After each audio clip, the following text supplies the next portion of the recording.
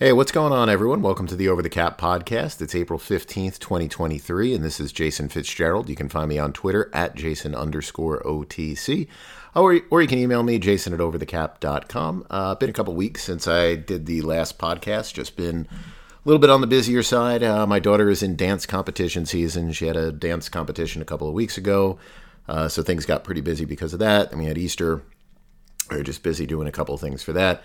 Back to competitions this week, but I figure I'll try to sneak this one in. They got done a little bit earlier today than they did the last time, so they were home by like 7 o'clock or so from dance competition this week. She goes back again tomorrow for it, and I think there's another competition in 2 or 3 weeks where we'll actually go to that one. So probably no podcast whenever that one is, since I'll be away for the weekend. So anyway, hopefully I just figured I could try to sneak this one in tonight. My son is playing Fortnite and doing whatever else. So I'm basically in the third podcast location. So we've got the backup microphone set up and the interesting location here where I don't really have much of a chair or anything to sit on. But we're moving to podcast location number 3 to try to sneak this one in. So no Nelly the Bunny. Nelly's doing good. But no Nelly the Bunny for this one. We've got our Dogfish Head 60 for tonight. So, don't worry. Somebody sent me a Twitter message at one point. I think it was for the last podcast that they were worried I think I was kidnapped or something when they heard the Michelob Ultra saying there. So, no, every now and then the way the weight jumps, I'll go on these little bit of low-carb kicks, I guess, here and there just to try to trim off a little bit when it gets a little too excessive.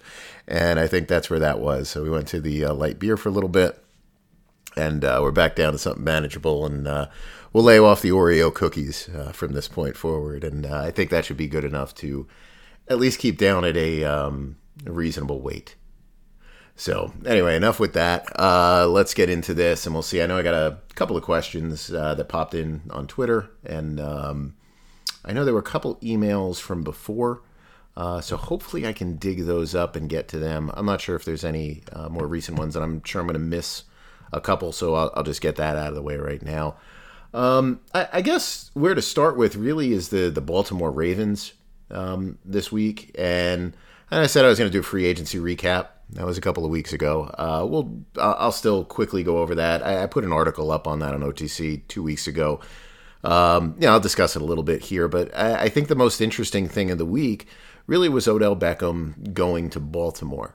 And this kind of came out of left field. You know, you heard the typical teams involved originally, like Dallas and rumors of the Rams. I don't really understand the Rams aspect of it, unless the Rams were thinking of signing him, hoping that they could have him be productive and probably trade him in season. And then there was the news that the Jets were making a big push for him and that he was going to go and visit and whatever else. And then next thing you know, the Ravens came in, and the Ravens just signed him to a contract that is without a doubt the worst contract signed in free agency this year. I mean, it's not even close. This is, now it's only a 1-year contract, but as far as contracts go, I mean, this is one of the worst team deals pretty much in recent memory. You're looking back and you're still thinking that this is the guy who played on the Giants all those years ago. He was never the same player after he got hurt. He was never that kind of player in Cleveland. He was never that player really with the Rams. Did he have moments? Yeah. And I'm sure he'll have a game or two here or there this season where, everybody puts the, Beckham is back, and, you got to get him the ball more, you got to get him more involved, he's able to do this, that. I think it's just the run-of-the-mill kind of stuff that happens with wide receivers where you get players out of nowhere that kind of have these big games every now and then. But the money in this deal is just absurd, especially coming from a team like the Ravens. So the contract is $15 million. It's all guaranteed. Because of their cap situation, they're deferring $11 million of those cap charges to next season when his contract will void out unless he looks for an extension. But I mean, if you just signed him for $15 million a year, after having basically not played football for certainly a year, maybe a little bit more, to come back off that kind of break at 15, what's he going to look for if you re-sign him? 22, 23? Beckham is how old now? 30? 32? I don't even know how old he is. He's drafted, 2014 or something? He's 30. No, he'll be 31 this year, right? 31? He'll be 31 in November, so he's 30 right now. But, you're looking back at those early Giants years, and this is what you remember. Those first 3 years of his career, 1,300 yards, 1,450, 1,367, 12 touchdowns, 13 touchdowns, 10 touchdowns. 300 yards in 2017, just not the same after that. 1,006, 1,004, 319 and 3, 537 and 5. It's not the same player.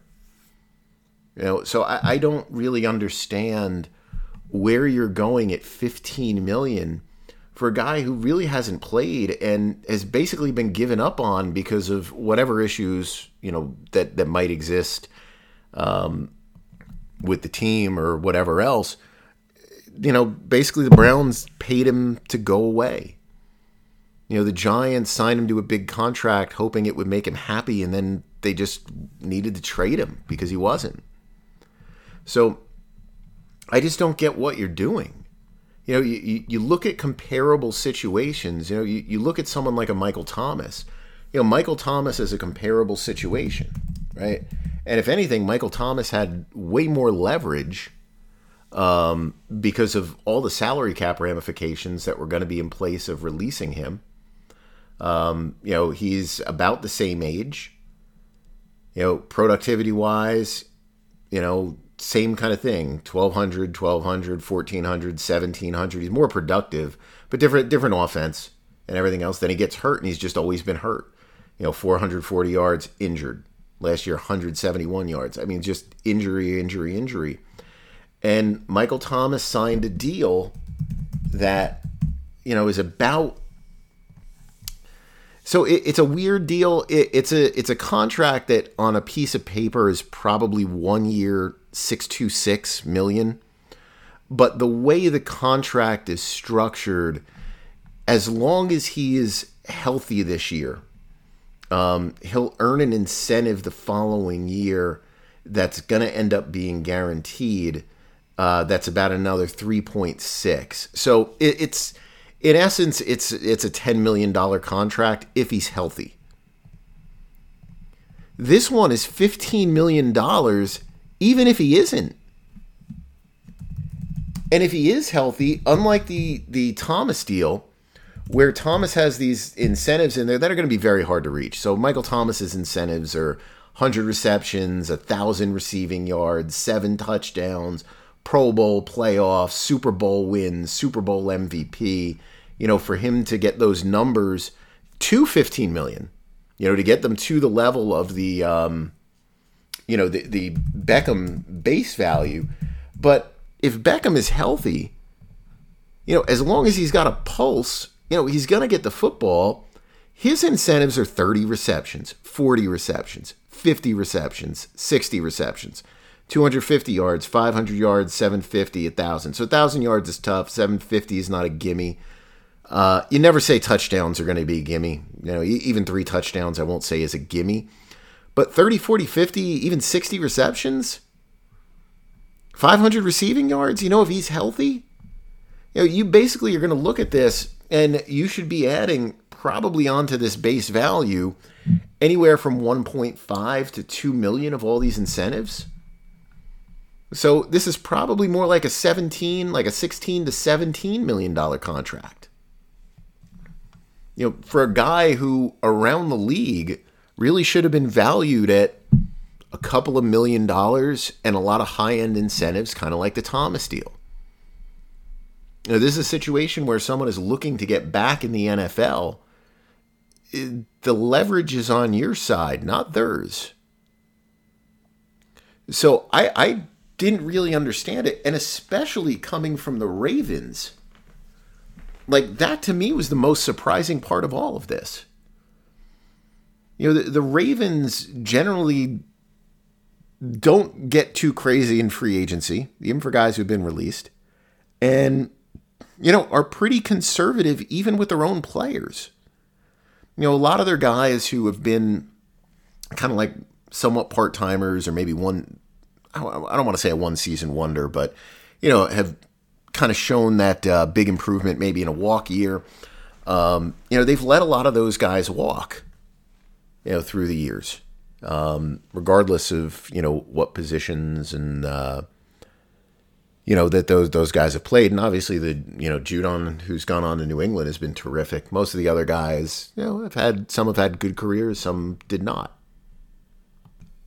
So this is just completely out of character for them. So I don't know what this is really about, unless this became like a PR stunt.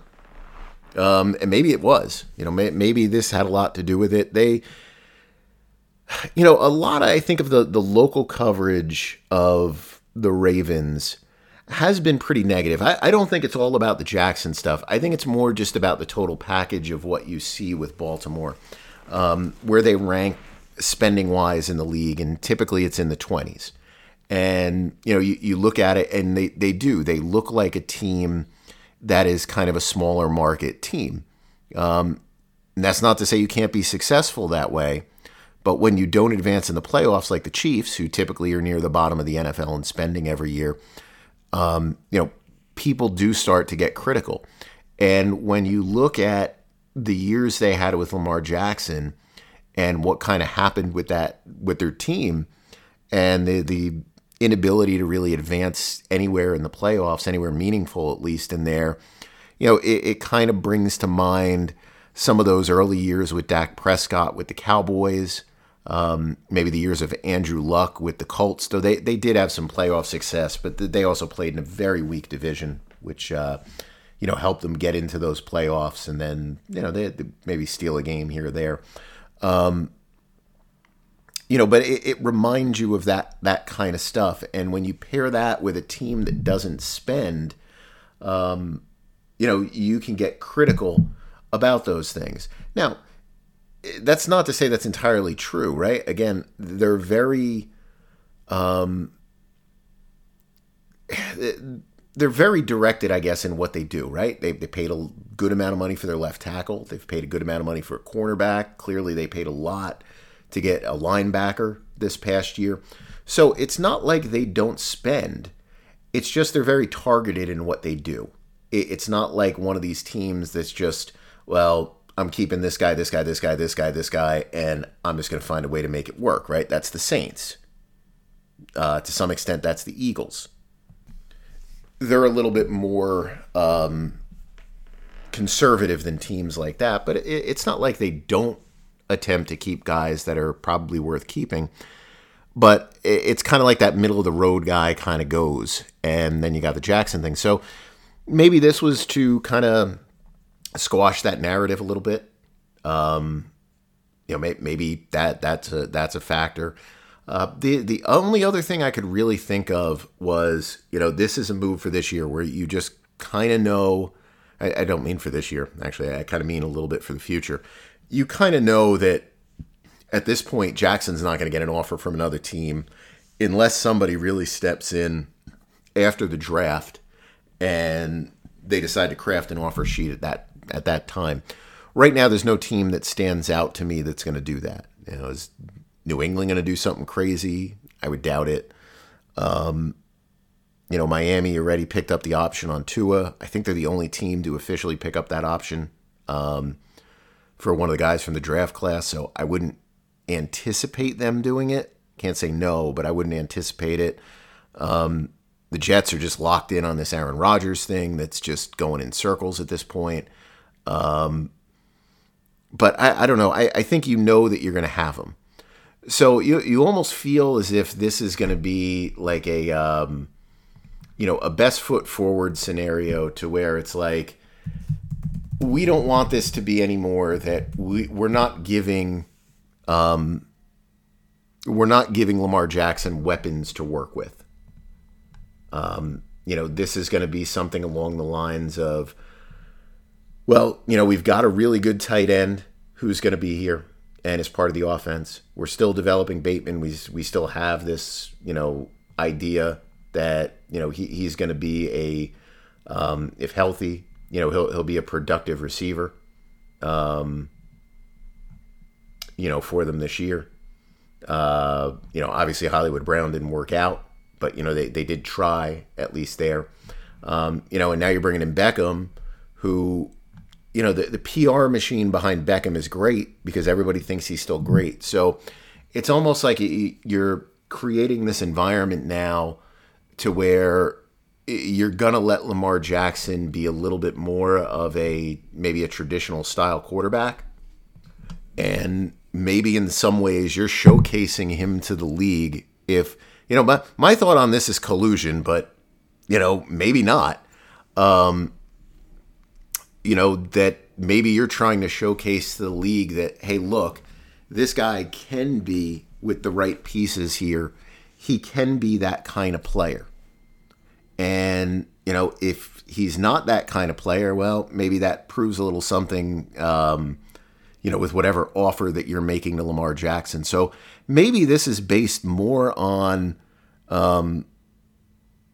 next year and seeing if you can somehow create an environment to where you do get that Russell Wilson package versus, whatever went on this year, where maybe you just knew right off the bat teams were not interested in trading, just based on what you got out of the combine. I still have a hard time believing it, but that's the only thing that even makes a little bit of sense in the bigger picture as to why you would be bringing Beckham in. Because for whatever right and wrong there might be about the Ravens organization, there is nothing that they would look at in Beckham's history that would lead them to say, oh, yeah, this is the guy that you bring in for 15. Absolutely nothing. Because, they don't get sold on that 1 year whatever. And they certainly are not a team that gets wrapped up in production that happened 7 years ago, 6 years ago, and think it will happen again now. So you wait to see how this stuff works out, but they did an awesome job in manipulating the market to get this kind of contract. The way that the media is used on selling Odell Beckham as still a top-line receiver. And you know what? If he ends up doing the 100 receptions and 1,300 yards, that's great. That is one of those outcomes that's possible. It's not probable. It's not even remotely probable. So, I'm not saying that it could never happen, but it's almost like the way it's written is if it's like a lock. Like it's a guarantee. Like this guy's so good. And it's amazing. It is amazing to see the way that really that his side has been able to utilize everyone with this. They showed up at the owners meeting. I thought that was something that would backfire. I thought that was like a publicity stunt. Yeah, and it was a publicity stunt, but it worked. It clearly worked. And, he gets what I would say is the best contract of free agency, for a player and worse for a team. So, we'll see how it plays out. And now, obviously, you wait for Lamar Jackson to officially come back. And I would imagine that's got to happen at some point in time. I don't think it makes sense for him to sit on the tag, the entire year. And once you go past that long-term deadline, I mean, you're probably not gaining anything out of it. So I would guess he'd be back before training camp starts up. Some more rumors about the Jet stuff. Just touch on that for a minute. I'm sure I got some questions there. I don't know. I still wouldn't be worried about it. my thought on the whole thing is it wasn't going to happen until the summer anyway. And it still may happen, before that.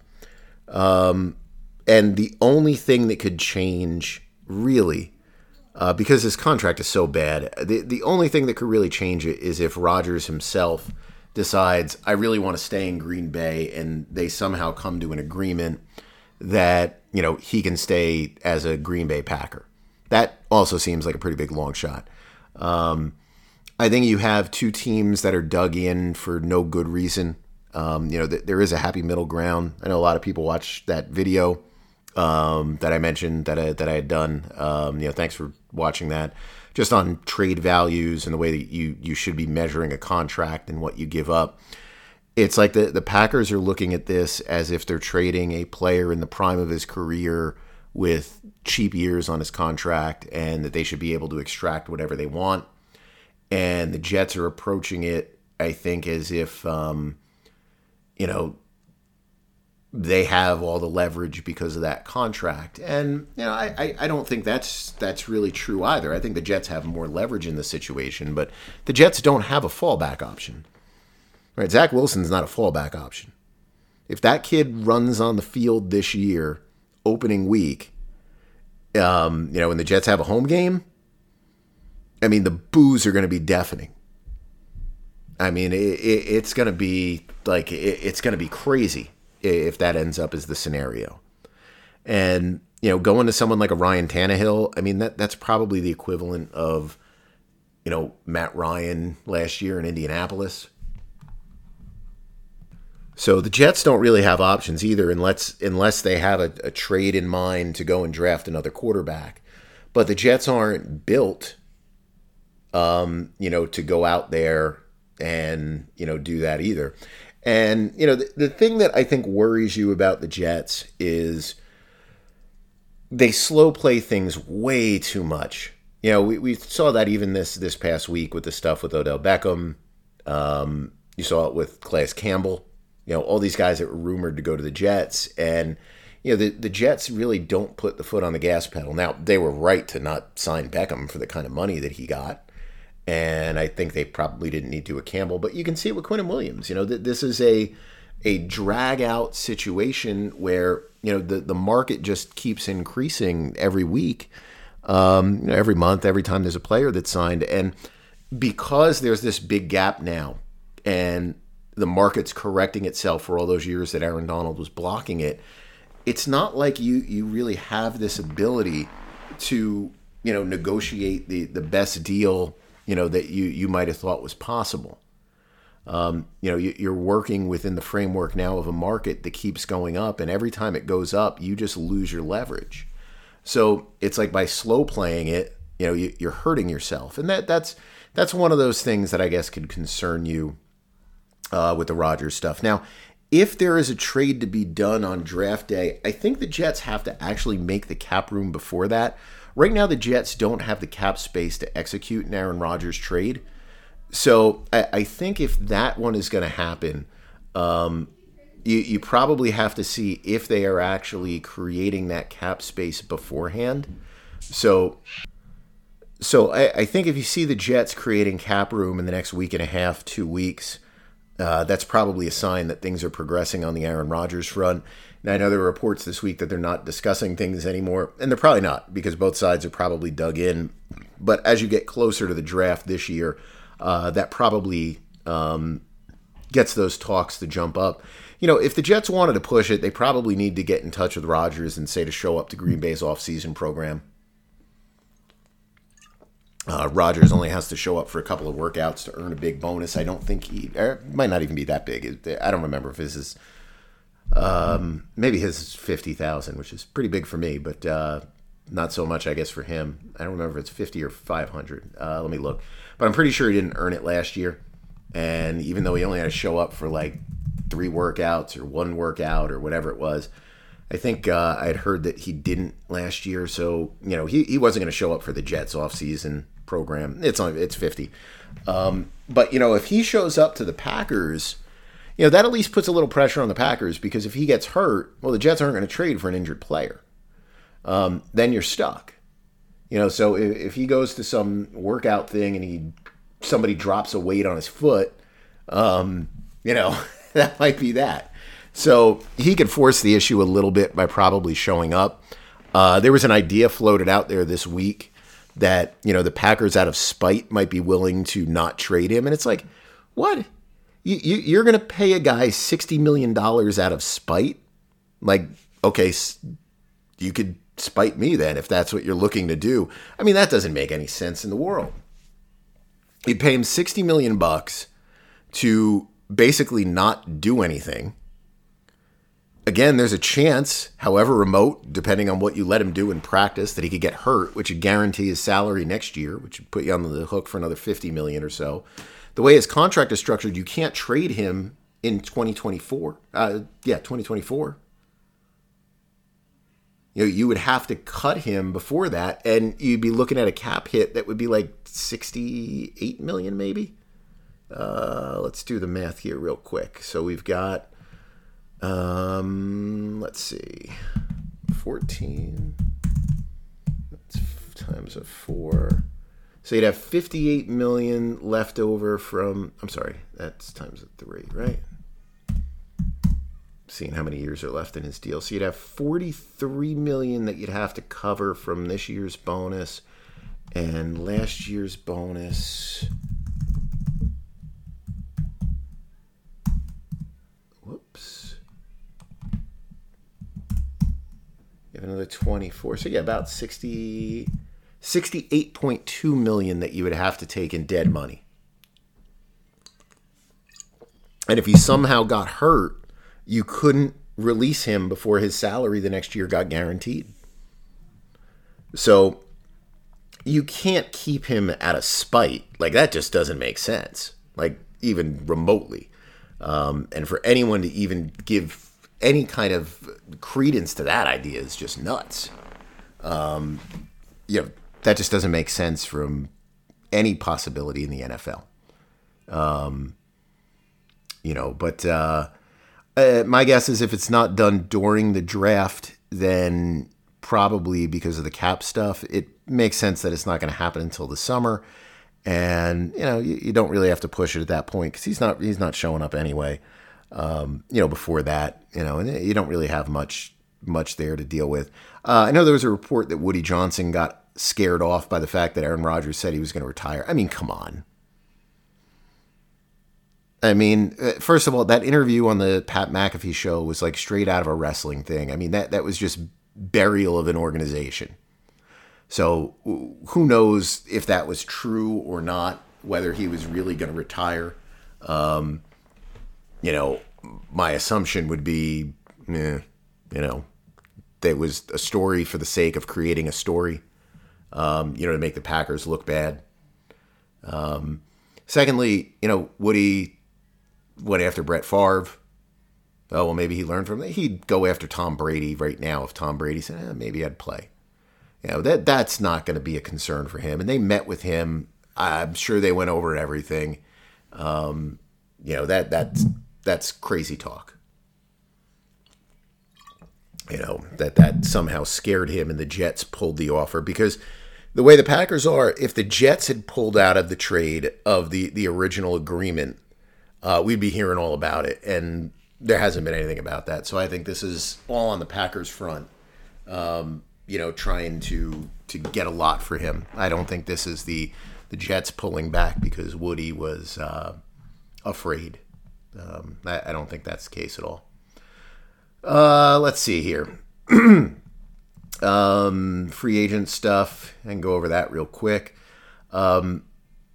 So you can check it out. It's on OTC. We've got those free agent recaps. I think it's still on the front page there. So basically what we did is we looked at the net value gain, net value lost, players gained, players lost. So, you had the Bears who gained the most. They gained $75 million this year. The net change was 62, so they didn't really lose a lot of players. Brought in 11 free agents and players they brought in through trade. They only lost 4. They didn't have much of a roster last year, so That's no surprise that they end up number one in this. And I guess one of the things I should mention, and I didn't break it down this way because I won't do that until probably the actual start of the season when you actually see the players who do and do not make the football teams. But generally, when we do talk about free agency, free agency does have some type of an impact, on improving, right? You've only got a couple of avenues by which you can improve in the NFL. You always have roster turnover. There's always moving parts. And, basically you got the draft and free agency. The draft is really a longer term kind of thing. Now, it's not long term the way that people make it out to be. But, basically when you look at teams and you want to look probably at improvement and teams that change the most, I would say really what you want to look at for teams are players that were signed in free agency or traded for in the year that occurs, right? The year that you trade for the player, the year that you sign the player. And you want to look at players who are draft picks that are entering their second year. Those are the two categories that are probably going to impact you the most this season. Now, there's a couple of draft picks that might be hitting year 3 that are going to really hit their prime in year 3. That's probably a little bit more position dependent, than anything else. But I think that's usually the way that I really look at it is, your free agency is the way that you kind of approach, how do I get better this year with this group of players? Your draft is really about next year. So this year's draft is really going to impact you in 2024, not as much in 2023. You do get some guys who are going to contribute right away. Even if it's in a situational role, they're going to do some things that do impact right away. But it's really that second year where you really see that level of improvement, I think, and impact that comes from the team. But in the studies that I've done with free agency, and again, this doesn't, untangle the draft and everything else, but typically the teams that don't spend at all in free agency are the teams that regress the most from the prior year. Some of that's because some of those teams probably didn't have anywhere to go but down. They were already great football teams, but a lot of it is just the fact that running it back with the same team in the NFL is traditionally a recipe for disaster. It just doesn't work. So you do need to make some kind of changes. Typically, the biggest changes, or the most impact, I should say, free agency comes from those teams that spend on defense. But generally, you want to look at teams that spend, everywhere. You spend a little on defense, you spend a little on offense. And away you go. The teams that usually make out the worst are the teams that just don't spend at all. The next group would be the teams that spend solely on offense, not on defense. Now, part of the reason for that is because the defensive talent that's available is usually better than the offensive players. You generally don't get quarterbacks available in free agency at all, as an example. You usually don't get your top-end wide receivers available in free agency at all. You do get some productive pass rushers in free agency. You get a lot of very good corners available in free agency. You get a lot of good linebackers available in free agency. Interior linemen, a lot of them available in free agency. On the offensive side of it, typically you see good guards. You'll see good centers sometimes who are available, good tight ends. It improves the bottom line. It improves the foundation of your team, but it's really not a needle mover, in large part because of the quarterback. You look at a team like Atlanta, who's number 2 this year, and they gained 57, and this is before they signed Bud Dupree. I don't even know what that's about. And they gained a net gain of about $44 million this year, and I look at them and it's just like, man, yeah, they're improved on a piece of paper, but I don't really get what the long-term vision is at all. Like, this is a team that's built to win 8 or 9 games in a really bad division, throw their hands up in the air talking about going to the playoffs, and it's like, you're a bad tem. There's no long-term. This is all like, well, let's be relevant this year. It's just a weird thing, and you hear some of the mock drafts that are out there, and it's like, they don't have a quarterback. Maybe turns into something. But as of right now, they don't have a quarterback. So I don't care how many good receivers, tight ends, running backs, whatever skill guys you can throw out there. If you don't have somebody that can throw them the football, it's pretty much going to go to waste.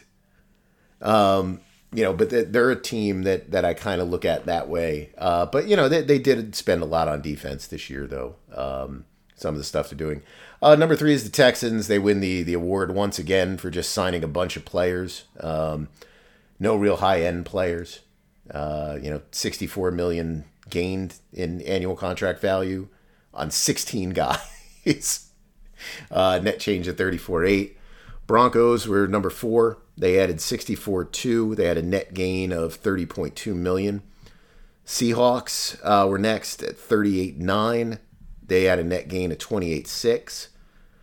Giants added 41.9. They had a net change of 28. I don't get the Giants offseason at all. They are reading way too much into last year. I don't like this at all for them. Other teams that were on the higher end, Dolphins, that was a 26.8 gain. Then you go to the Browns at about a 20 million net gain. Then the Panthers at a 15.7 net gain. And they added 49.5 total. So they did add a lot of players. They also lost a lot. Those are really your teams that really stood out in the gain category. Teams that just lost a lot, the Eagles. The Eagles lost 62 million in salary this year. A lot of players left that team. They lost 10 players total in free agency. They signed contracts $74.8 million. A lot of that obviously is Javon Hargrave, who signed for an absurd $20 million with San Francisco. The Rams only signed at this point in time, they'd only signed one free agent. And that wasn't even a signing. That was a guy that was thrown in on that trade. So they really had signed no free agents. They added one player via trade. They lost $50 million in contracts via trade and free agency. 49ers lost the net of $46 million. Jaguars lost 26.7. Ravens lost 23.5, though that was before the Beckham signing, so that number would be closer there. And the Packers were at a negative 20. So I think when you look at some of these teams, especially when you look at teams that were successful, the Eagles and the Jaguars, they kind of have a little bit more of a unique situation because they still do have a younger quarterback that has that potential. Technically, the 49ers do. I don't know if anybody thinks Trey Lance really has that potential anymore. So, I think when you look at some of those things, I think when you look at those couple teams, you would say, the Eagles, 49ers, Jaguars, they could all be teams that you get a little worried about this year in terms of kind of, losing a lot and not probably adding that much to the roster. Packers as well, but I think the Packers are already resigned to this almost being like it's a weird thing to say because he's been on the team for a while, but almost like a developmental year for Jordan Love. Let's see. Anything else from this week? Jeffrey Simmons signed his deal. Basically, you take Daron Payne's contract and you just jump it up. And that's that. So it's nothing too crazy. It's just a traditional jump up in that market. Let's see what else. Doing a little bit of revisiting the draft series. So, just going back and looking at the career earnings for the players in the different drafts. Did the 2012, 13, 14 draft. I'll end up doing the 2015 draft maybe tomorrow or Monday, time permitting. You'll do 2016 and probably 2017. A little bit less that you can gain, I think, out of those. And I know some people had some questions about, using career earnings. And yeah, that's true. That's going to inflate someone like a Derek Carr, for example, who maybe looks like the best player taken out of that draft. But I think that also helps you value the positional importance, that comes with drafting certain players. Just because Derek Carr might not be a great quarterback, his selection was probably better or more impactful than many of the other selections that occurred in that same draft.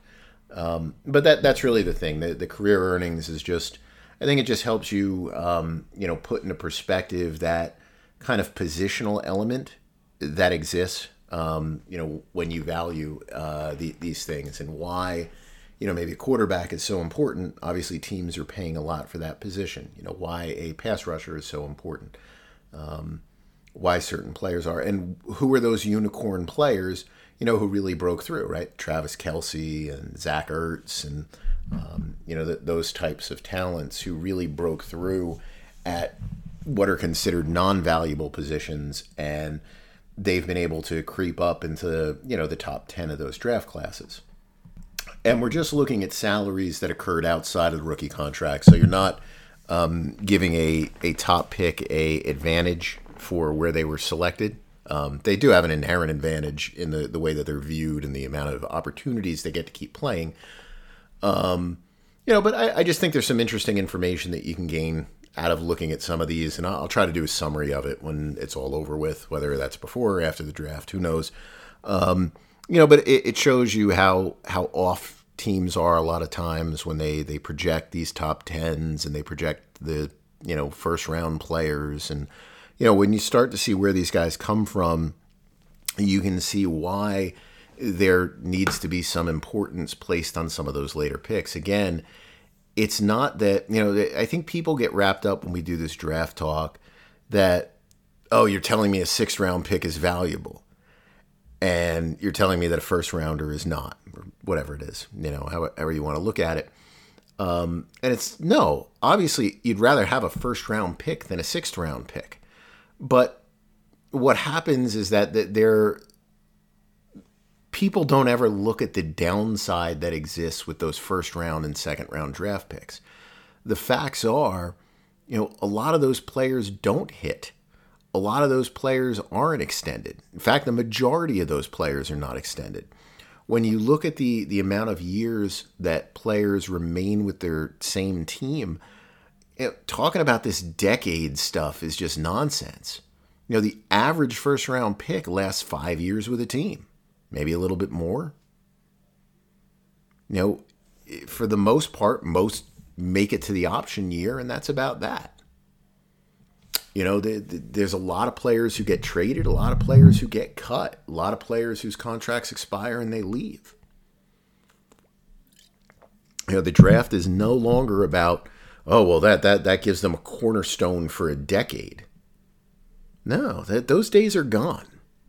You'll find a couple of players in a draft that are going to give you that decade of play.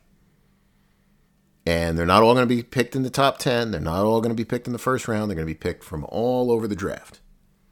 And the point is, when you start to look at these things, you start to realize that you have a better opportunity, and you can run the numbers to see it if you want to trust the numbers. You have a better opportunity of finding a star player, typically if you have, say, a 2, a 3, and a 6, than you do by having like a mid-first round pick. I think a lot of people don't want to believe that. Is your opportunity at that individual selection better in that first round of finding a star player? Yes. But overall, is your ability to find productive players going to be better or worse by having more picks or less picks? And it's going to be by having more picks, within reason, but when you start to look through the draft and, even if you want to say, you pick out, and the 7th round's a bad round, maybe to use as an example, but, you pick out that 1 7th round player or 6th round player who did, finish a draft where you would say, okay, if there was a redraft, that guy go top 15. It's like, okay, yeah, all right. Maybe there was just a 1 in 32 chance that was going to happen. Maybe it's a little bit more than that, but let's say it's a 1 in 32 that's going to happen. If you have, still pretty high chance by, dropping down just a couple of slots, let's say you drop from 10 to 15, and you pick up, a 6th-round pick and a 4th-round pick, and people just act like those 4th and the 6th. It's like there's no chance at all. And it's such a weird thing, the way that we look at it. But if you follow the numbers, if you follow the careers, if you follow the impact, however you want to grade the players out, over a long term, if you take that approach typically of trading down within reason, you'll probably come out ahead, in the long run by doing that. But anyway, this kind of stuff just helps give, I think, a little bit of context to it. I'll break them down. Let me just open one of them up right now. So we'll break down how many years they stayed in the NFL. So in 2014, for example, right now, this was a pretty good draft. Top 10 players picked, average career length at the moment, 8.3 years. First round, the rest of the first round, 8 years. Second round, 7 years in the NFL. But if you look at years with one team, 5.4 for top 10, 5.4 round 1, 4.5 years for round 2. 3.4 years for round 3. So obviously, you're talking about players who aren't making it, beyond that first contract. You get to the next section, we'll look at what the results were in terms of earnings for the players that were selected. So for this particular draft, the average player drafted top 10 had a rank of 52. Rest of the first round was 51, so right about the same. Round 2, average redraft rank was an 83. Round 3, 117. Round 4, 112, and so on and so forth. We'll break down where they finished. So for this one, 3 of the top 10 picks actually ended up top 10 career earnings. So, that's pretty good. 9% of the rest of the first round picks landed in the top 10 in career earnings, but 50% landed top 32. Second round did have 16% of the players land top 10, but only 25% landed top 32. So these are the kind of trade-offs that you want to look at. But if you're looking at top 64, if you had a top 64 number, for example, a top 10 player had 80% chance that year, about a 60% chance for the rest of the first round, but a 50% chance for round 2. So, it just shows you where you can kind of try to exploit that value. Overperformance, underperformance, hit the target basically means that they land in the same round or a little bit higher than we would have thought. Performance by position. For this year, left tackles, there was only 6 drafted, but 16.7, so one of them was top 10. 50% of those players were top 32 that year. And you can do that for each position. We do it by the top 100 players drafted, so you're looking at those that did have that first, second, third round grade, and you can see where those players wound up as you get towards the end of their careers. Teams that had the best drafts, worst drafts, average draft slot. So the top 10 this year, average pick was about the 30th pick in the draft. So, you had higher picks typically landing in the top 10 this year. First round average selection was made at around 55. Second round was 103. So basically a round beyond, is where they're coming from. And then we have the big list, which is just what their net earnings were over that drafting position. So Derek Carr, number 1, Aaron Donald, number 2, Garoppolo, 3, Khalil Mack, DeMarcus Lawrence, Devontae Adams, Brandon Cooks, Mike Evans, Jake Matthews, Allen Robinson, Zach Martin, C.J. Mosley, Taylor Lewan, Joel Bitonio, and Odell Beckham were our top 15. And, then you start to drop down after that. And we'll give the top 100. I'm not doing the whole draft that's in there. So you can check them out. And it's just some data that you can work with, you can play around with. Maybe I'll try to put it in downloadable format if some people want it. If you're premium members or something. I don't know. I'll figure something out with that. If somebody is looking for something. All right, let's do questions, and then we'll call it a night here. All right, let's see what I can find in my email, if I can find anything in my email.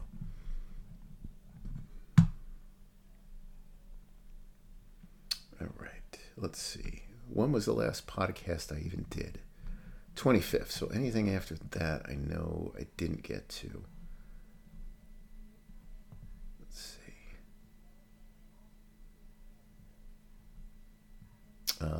One other thing, and I mentioned this on the last podcast. there's still been a handful of people that had a problem with the logins and the premium. Just email me and I'll get it fixed if it's an issue.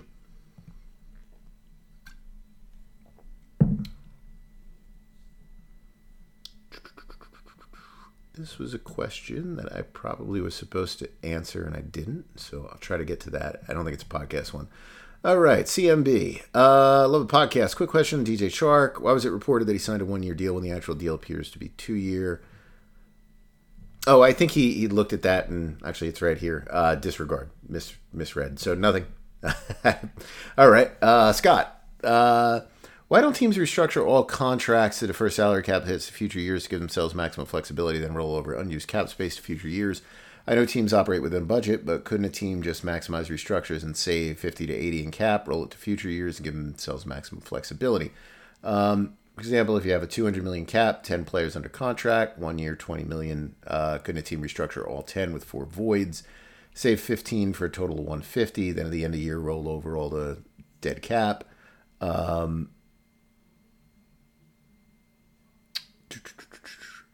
June 1s. Teams don't do it because of the perception or because they don't trust themselves to not save it. So that's something I've talked about, and that's a good question. So one of the things that I would say is that the teams in general do not have the self-restraint to not spend it. One of the guys who I'm friends with, I know years ago, had made a comment to me sometimes that, I'm trying to think how he put it. Sometimes it's better to not look like you have cap space than to look like you have cap room. That wasn't just about the perception. It was about sometimes doing crazy stuff as an organization. And it's like, even if that cap room can be created, sometimes it's better to just look like it's hidden. So I think that's a big reason. Now, the Browns last year, they did have that restraint. So you saw the Browns as a team, for example, that kind of did that with Deshaun Watson for other reasons. But they did basically carry over a ton of money to help offset some of that stuff. I think the concern that you have with overloading the void years is kind of what you see happen in New Orleans, what happened in the past to Dallas and Washington. You have situations that pop up where, you either have too much dead money hit all at once, where even though I know what you're saying is like, let's create the cap room, but let's just assume that cap room is being created not to roll it all over, but let's say you're going to use a portion of it. Let's say that you're going to roll over 60% of it and you're going to spend 40%, just to throw a number out there. There is a point where I think the dead money does become prohibitive if that number becomes too big. And it also gives players sometimes leverage when you've got those deals that void out to try to look for extensions that might be more than really what their market value is, because at the back of your mind, it's almost like, well, I kind of want to keep the player, and there's a big benefit on our cap to keeping the player. I think that's what you saw with the Eagles and Darius Slay this year, and I think that was a mistake by them. That contract is kind of a mess. So I think that's why teams, that's one of the reasons why they don't do it. I think probably what you want to do is kind of stagger. If you can stagger those years, it's probably worthwhile. I think if you were going to do this as like a team-wide philosophy, and this is closer to the Eagles thing. The Eagles don't have it to where a bunch of deals usually hit all at the same time. Some of the other teams do, like New Orleans has had that. I probably should run a study on that to see just how much teams have been hit by void years. Tampa Bay this year, for instance, has got to be gigantic, their number, because it's all the void years hitting at one time. I think what you probably would do is maybe go with a more cautious approach, kind of like maybe you're kind of a little bit in there where what you're doing is you're adding in there maybe 2 void years versus 4 void years or 3 void years. You're not maxing your cap savings, those void years in the future, but you're realizing some of it now. But you're also making it to where when those deals void out, maybe it's not as bad on the cap when that happens. I think one of the areas where teams do miss out on, and again, I can understand also the aspect when players are looking for money and players are looking for extensions. One of the things you can hide behind, especially in season, is we don't have cap room. But, one of the things that I think you can do to be proactive with that, and we saw some teams kind of do this when it was the end of the last CBA, and that was simply because of the rules that were involved that made it harder to restructure contracts. One of the things that I think teams would probably benefit from is restructuring contracts after your final cutdowns. So you're not really tempted to use it, right? And players have many years under contract, right? And so that's probably a good time to maximize your savings, and start planning for the future, where all you're doing is building up a nest egg of dollars to carry over to the next year. And that probably minimizes some of that problem of, spending it, because there's not going to be players to really spend it on in season other than extending your own players, or maybe having a little bit of flexibility to bring a player in via trade. But I think that actually would be a pretty interesting kind of concept for teams to start to consider doing, where it's almost like, well, this is the best time to do it, right? We know if the player's healthy, we know he's going to make the team. We kind of know what our situation is. We're not going to make it worse for this year. But this gives us a chance to maybe even be more flexible next year. And it's like this is cap room that's going to be lost to us completely if we do it this season. But I haven't really seen teams approach it that way. But I do think it would be kind of interesting if you saw that. Like if you saw a bunch of restructures happen in September, teams creating cap room with the consideration that you're going to carry over 95% of it to next year. So I do think that would be kind of an interesting approach. Colby, draft quality question. Every year they say this is a great insert positional group class. This year it's supposed to be corners and tight ends. Is there any truth? Player retention rates or extension dollars correlated with the publicized quality of a position group down the line, or most years about the same. So maybe I'll get a little bit more insight into that with some of the stuff that I'm doing this year. Off the top of my head, the answer to that would be no. There is no magical positional group where, if you went back and you looked at some of those consensus drafts and you've seen how players have or have not performed, how that would work out. I may have done a small thing on that last year, actually. Let me see. So I thought I did, but actually what I did was a podcast on it. I have to go back and actually look. I have the raw data here, but I have it in such a messy format.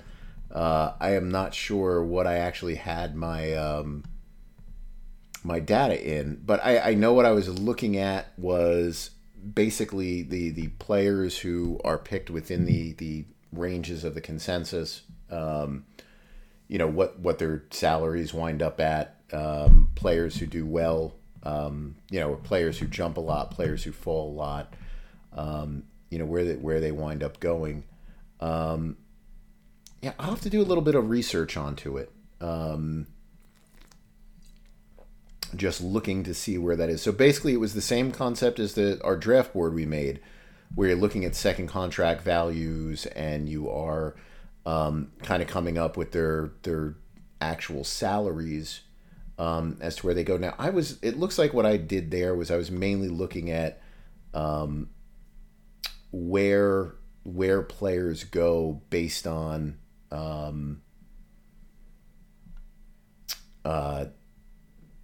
how much they moved over the consensus versus the actual consensus pick. to see where that was. But, for example, in 2017, your consensus draft, and I'm just pulling this up, was Myles Garrett, Solomon Thomas, Jamal Adams, Jonathan Allen, Malik Hooker, Marshawn Lattimore, Reuben Foster, O.J. Howard, Leonard Fournette, and Corey Davis. And of those players, Myles Garrett signed a big deal, Jamal Adams signed a big deal, Jonathan Allen signed a big deal, Marshawn Lattimore signed a big deal. None of the other players really did. Corey Davis got a moderate deal. Other guys just completely busted out. So, I'm sure if we do that and you look at positional, it's probably no different. I mean, I'm seeing a lot of wide receivers here. So, in this particular draft, and I know I'm just pulling up one. Let me just pull up receivers. It looks like the consensus board had Davis, Mike Williams, John Ross all rated as first-round talents. Basically, you had one guy that was paid as a first-round talent, one guy that would be paid probably as more like a second-round kind of guy, and a guy who was just paid as, whatever, like he didn't have much of a career. Let's see some other positions that are there. Let's see, maybe edge. Yeah, Myles Garrett, number one. Hassan Reddick is, had an okay career. He's come on stronger over time. Barnett, it's fine. McKinley, bad. Taco Charlton, bad. So, yeah, I probably should put this in a post format.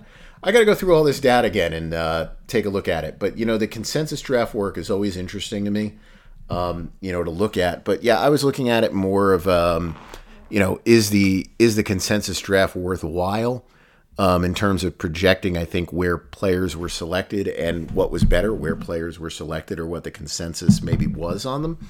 But we can go back and maybe I can look at that, and probably deserves a post more than whatever I just did on that podcast there. Let's see.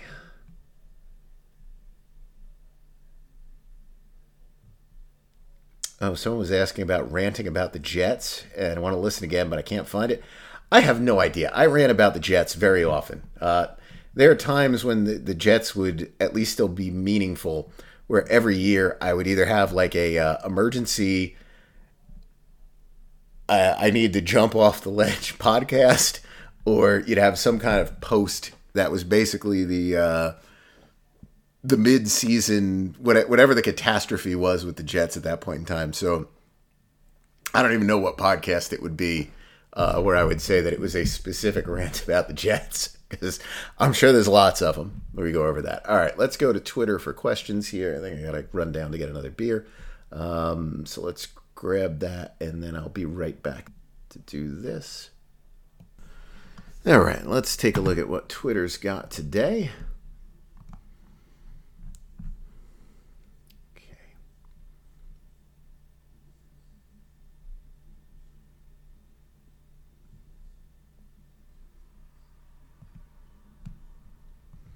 Let's see, profile. All right. Scroll to the bottom of this. All right. What would you say to someone who says dead cap doesn't matter because you can kick that can down the road forever? I think all you have to do is just take a look at the teams that have run with those huge dead cap figures and seen how they've done. The teams that land in that situation have not done well. They haven't done well, obviously, in the year where they have all that dead cap room, and they don't do well in the years after it. So it's not like, they've cleared the books and magically turned a corner. And when you look at the teams, like the Saints, for example, that are pushing, where have they done well? How have the Saints done in the playoffs the last 3 years? How did the Buccaneers look last year? How did the Rams look last year? I know the Rams won a Super Bowl 2 years ago. But, you look at a couple of these teams, they just push forever. With players who probably don't belong on the roster, at least not at those salaries anymore. They're not successful organizations for the most part. So, I think that's the biggest thing with it. While we talk about void years and, creating cap room and moving money, there's a time and a place for all of it. But you also have to be realistic at some point with your roster, and you have to look at certain decisions and say, okay, does this benefit me in any way long term? Do the benefits of it short term, outweigh whatever those long term negatives are? Again, I go back to Philadelphia where I mentioned Slay before. That to me doesn't make a lot of sense. This recent Lane Johnson extension, I'm not sure if that really makes a lot of sense. I don't think you are really helping your short term. And Slay specifically, Johnson was going to be on the team no matter what. Slay was not. But, you are only minimally probably helping your short term, and you're probably making your long term worse, by doing some of those deals. So I think that's kind of what you have to, you have to look at it and you have to weigh it out. There's situations where, obviously it makes sense to do it. 2 years ago when the Buccaneers are kind of defending that title, I'd say, okay, there's some sense to be made. But you look at the Rams, you look at what they did with Aaron Donald, or you look at the Packers with Aaron Rodgers, like that stuff doesn't make sense. Like it's putting a Band-Aid on something that, quite frankly, you don't need to put a Band-Aid on. If Aaron Donald really wants to retire, let him retire. Are you better off having a player who's thinking about retirement now making $10 million more a year than he made previously? Or are you better off just letting him retire? Now, I think the retirement stuff was just posturing, trying to angle for a new contract. But, you give it to him and your team stunk. Did the presence of Aaron Donald at $20 million or $30 million make a difference either way? And the answer was no. But Aaron Donald at $30 million puts you in a far more negative position long term than Aaron Donald on his existing deal, which was, $22.5. So, I think that's what you want to look at when you say the dead money doesn't matter. You have to do it. If you're going to do it, you have to do it in a way to where you are avoiding the big catastrophe money ever hitting all at once. Brian, I think that the Cardinals, if they can't get the appropriate trade compensation for Hopkins, should hang on to him and attempt to trade him mid-season. I think they could pull off what the Bears did with their veterans last season. So that's it. That's an interesting one. So for Arizona, it's going to depend a lot on, what they deem to be most valuable. Do they deem the cap room to be valuable? Or do they deem whatever draft pick they could get to be more valuable? Now, I don't know what that would be. One of the things with Hopkins versus, some of the Bears players, I'd be much more worried about Hopkins getting hurt in the interim than I probably would have for some of the younger guys on the Bears that got moved. So I think that would be a concern for me with doing that trade. I think the second thing is, what value are you being offered now versus what value do you think you'll get offered in season? I know most will always look at that awful trade the Patriots made, Mohamed Sanu, which, ended up, costing them a second round pick for, contract or player that made no sense. But that's what they did. Are you going to be looking at buying a second round pick for $18 million? If you end up paying his contract out. I don't know. I don't know if that's really worthwhile. to pay all that extra money for a second round pick. It might be better to just save the $19 million on the cap this year, cut him, and utilize that money towards free agency in the future. So there's a couple of different ways that you could look at it, but I think the threat of injury would concern me. When people were talking about him showing up for their offseason program, and you're asking, I don't know if it was the coach or the GM about it, and it's like, man, you don't want him to show up.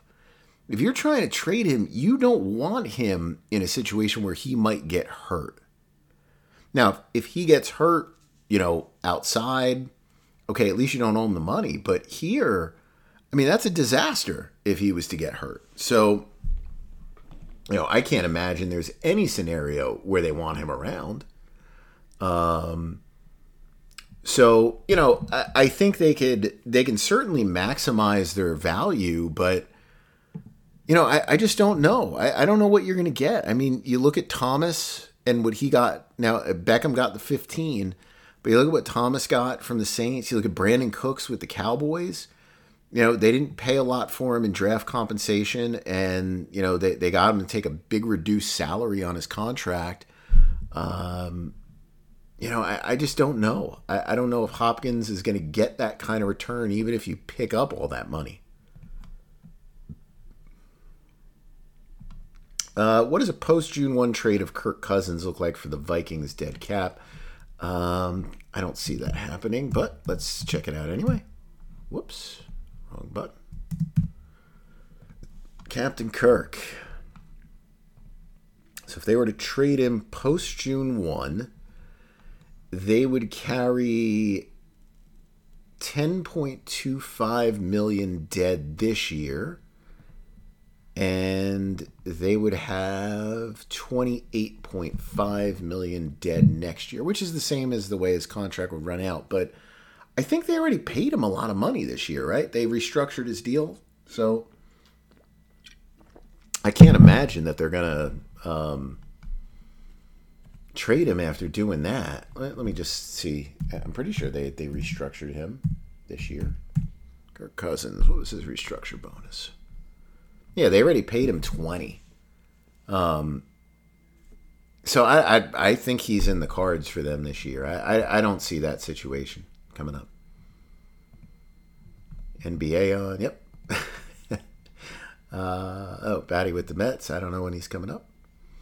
Overhaul line. Why are the Colts restructuring contracts for making runs at Lamar in case they don't get one of their guys at 4? Okay, so I should mention this one. I didn't talk about it. It was an odd restructure.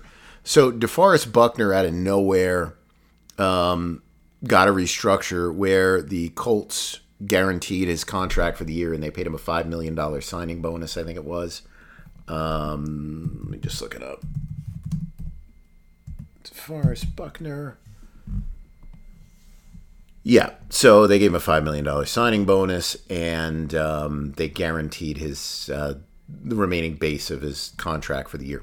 So my assumption would be this has nothing to do with Lamar Jackson. This has nothing to do probably with anything else.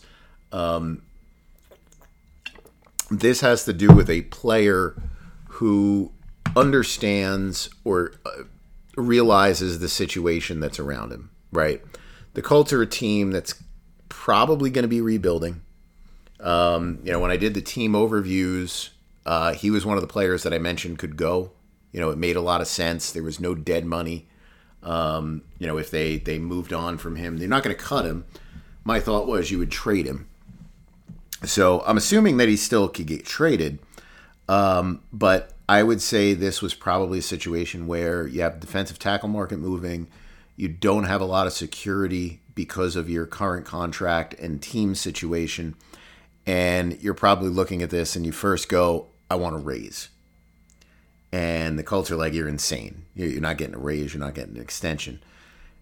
The next move off that is, I want protection because I don't want this to be a situation where you decide after the draft that you're completely rebuilding and now I'm going to be out of a job come July. So you come up with a scenario where it's like, okay, we'll give you $5 million now. I'm assuming they actually paid out the $5 million, and we'll guarantee your salary for the year. So you know what? If we trade you, your salary is protected. If we don't trade you, your salary is protected. So you don't have to worry that we're going into a rebuilding mode and that you're not going to get paid this year. So my assumption is that this is about that kind of situation, not about anything about we needed to create $2.5 million in cap space to go after Lamar Jackson. Like it to me, this is like it's just a negotiation to make him feel better about his position, within the team and protect his salary for the year. And I think you see this is more of a thing that we're starting to see, I think, with a lot of players now in the league, that once those guarantees run out in a contract, I think a lot of the players are trying to go back to the teams under the guise kind of I want an extension, with the real position of, if you guarantee me my money, I'm going to be happy.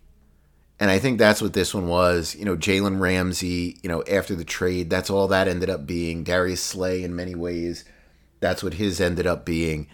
It was more about having job security for this year and in some cases next year, versus, no job security at all. I think when you look right now at Budda Baker in Arizona, I didn't mention him before. I don't really think much of it. He's requested a trade now. People noticed he took Arizona out of his bio, and then next thing you know, he's requested a trade. To me, that's that same situation. You've got a rebuilding team. You got a brand new front office that's not beholden to him in any way, shape, or form. And, you're looking at your contract and it's like, all right, my guarantees are gone. Like, I'm thinking I'm going to make, I don't know, what's his salary this year? What's Budda Baker's salary? Let's see.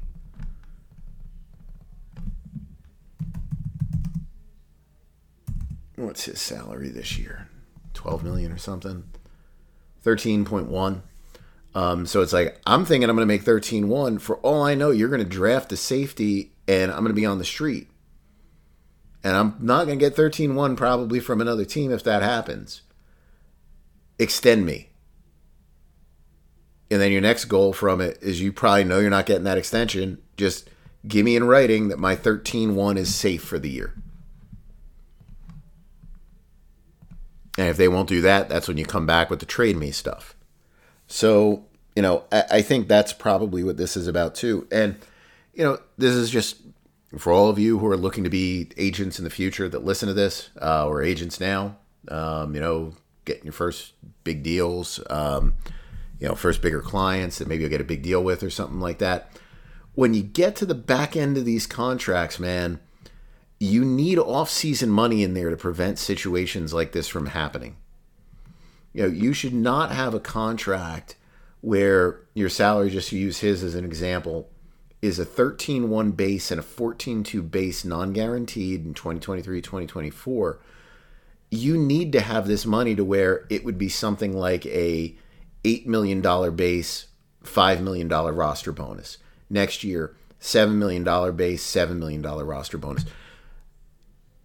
It acts as a vesting guarantee for you. Even though it's not guaranteed on a piece of paper, by having a roster bonus that's due third day of the league year, it's essentially like, okay, you're either going to guarantee me this money or you're going to let me get to free agency when everybody's in free agency and there's money to be found. So when you do these deals and everybody focuses on, what's the annual value of the deal and what's that injury guarantee on the deal and all that stuff, you need to focus on the structure of the contract. And I know we don't look enough at the dead money in these deals and the impact that can have to kind of protect your position. In those last years, just put stuff that's in there that acts in some way, shape, or form as a guarantee. That's what you need to do. So, these teams need, the agents need to do that more often. And, if teams push back on it, well, screw them. Don't do the deals. You got to know that stuff is going to come up at some point in time. If you are these rare players who do make it to year 4 and year 5. So you got to protect yourself in those situations.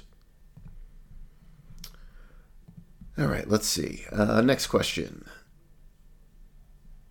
Alex, what are the contracts looking like for first round picks, second round? So we have some estimates on there, but those probably aren't the best of ones. I keep my own draft projections.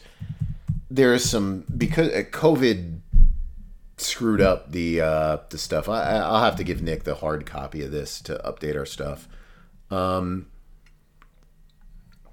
So I believe this year the top pick in the draft is going to get a contract that's worth $39.76 million.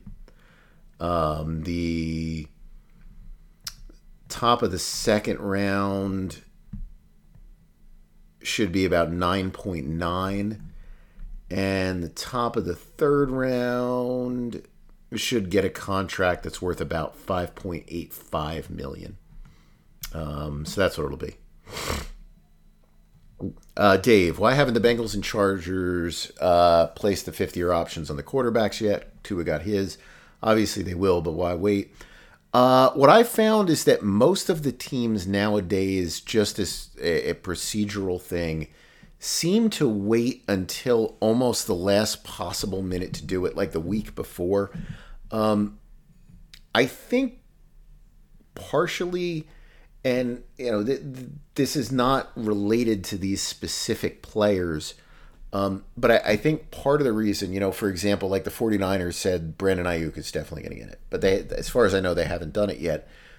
I think part of it is you just want to have just that little tiny bit of leeway that's in there in the event that you wanted to trade one of these guys during the draft. Let's say something came up during the draft and you wanted to trade the player.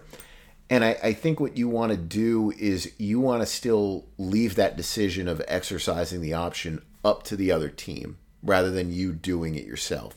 Even though it probably doesn't change anything, and obviously if someone is trading for them, they're probably picking up that option. But you want to give them that ability to kind of do that. So I think teams hold off for that. I think in some rare cases, you wait to see what happens with the draft maybe before you decide to pick up that option, especially because nowadays injuries are an issue. So, as teams begin their off-season workout programs, just as an example, what if somebody blows out their Achilles during the off-season program? Are you going to pick up that option at that point, which is fully guaranteed? Maybe not. So you spend the time. And the other thing is when you have possibilities of drafting a replacement and then the guy, maybe becomes a little bit more expendable. You don't want to pick up those options until last possible minute because I believe the date is usually after the draft. You're doing it with the quarterbacks, even though they don't fall into any of those buckets, just because when you don't have a quarterback, you don't want any situation that pops up to where you just keep getting pressured. Where's my option? Where's my option? Where's my option? It's like, hey, we didn't do it for Burrow until May 1st. Like, if we didn't do it for him until May 1st, so, why are you bugging me in February? So I think that's kind of a reason why that is. Tua, I think he got his because of public pressure. You started having all these stories coming out about how the Dolphins were going to be looking to bring in a Brady or a Lamar Jackson or whatever. And I think they felt the pressure from it and just were like, yeah, we're going to pick it up. And to me, that one probably doesn't make a lot of sense. Now, I think they probably looked at Daniel Jones And I think they probably looked at it and were like, well, Daniel Jones probably should have had his option picked up. And I know of guys who are in the league who would have picked up his option. Even though obviously he had not been a very good quarterback, they would have done it for the same reasons that the Buccaneers and the Falcons had picked, not the Falcons and the Titans had picked up the Winston and Mariota options, years ago. It was simply because the upside in salary is so high that maybe you're better off, landing with a $22 million charge or whatever, $20 million charge for the player, versus having to go the franchise tag route or free agency route. And I can understand that. If the guy still starts for you, which Winston, I don't believe did, and Mariota definitely didn't. He only played a couple of games. If somebody starts for you, the salary in the $20 million range is perfectly fine. If you're starting 15, 16, 17 games.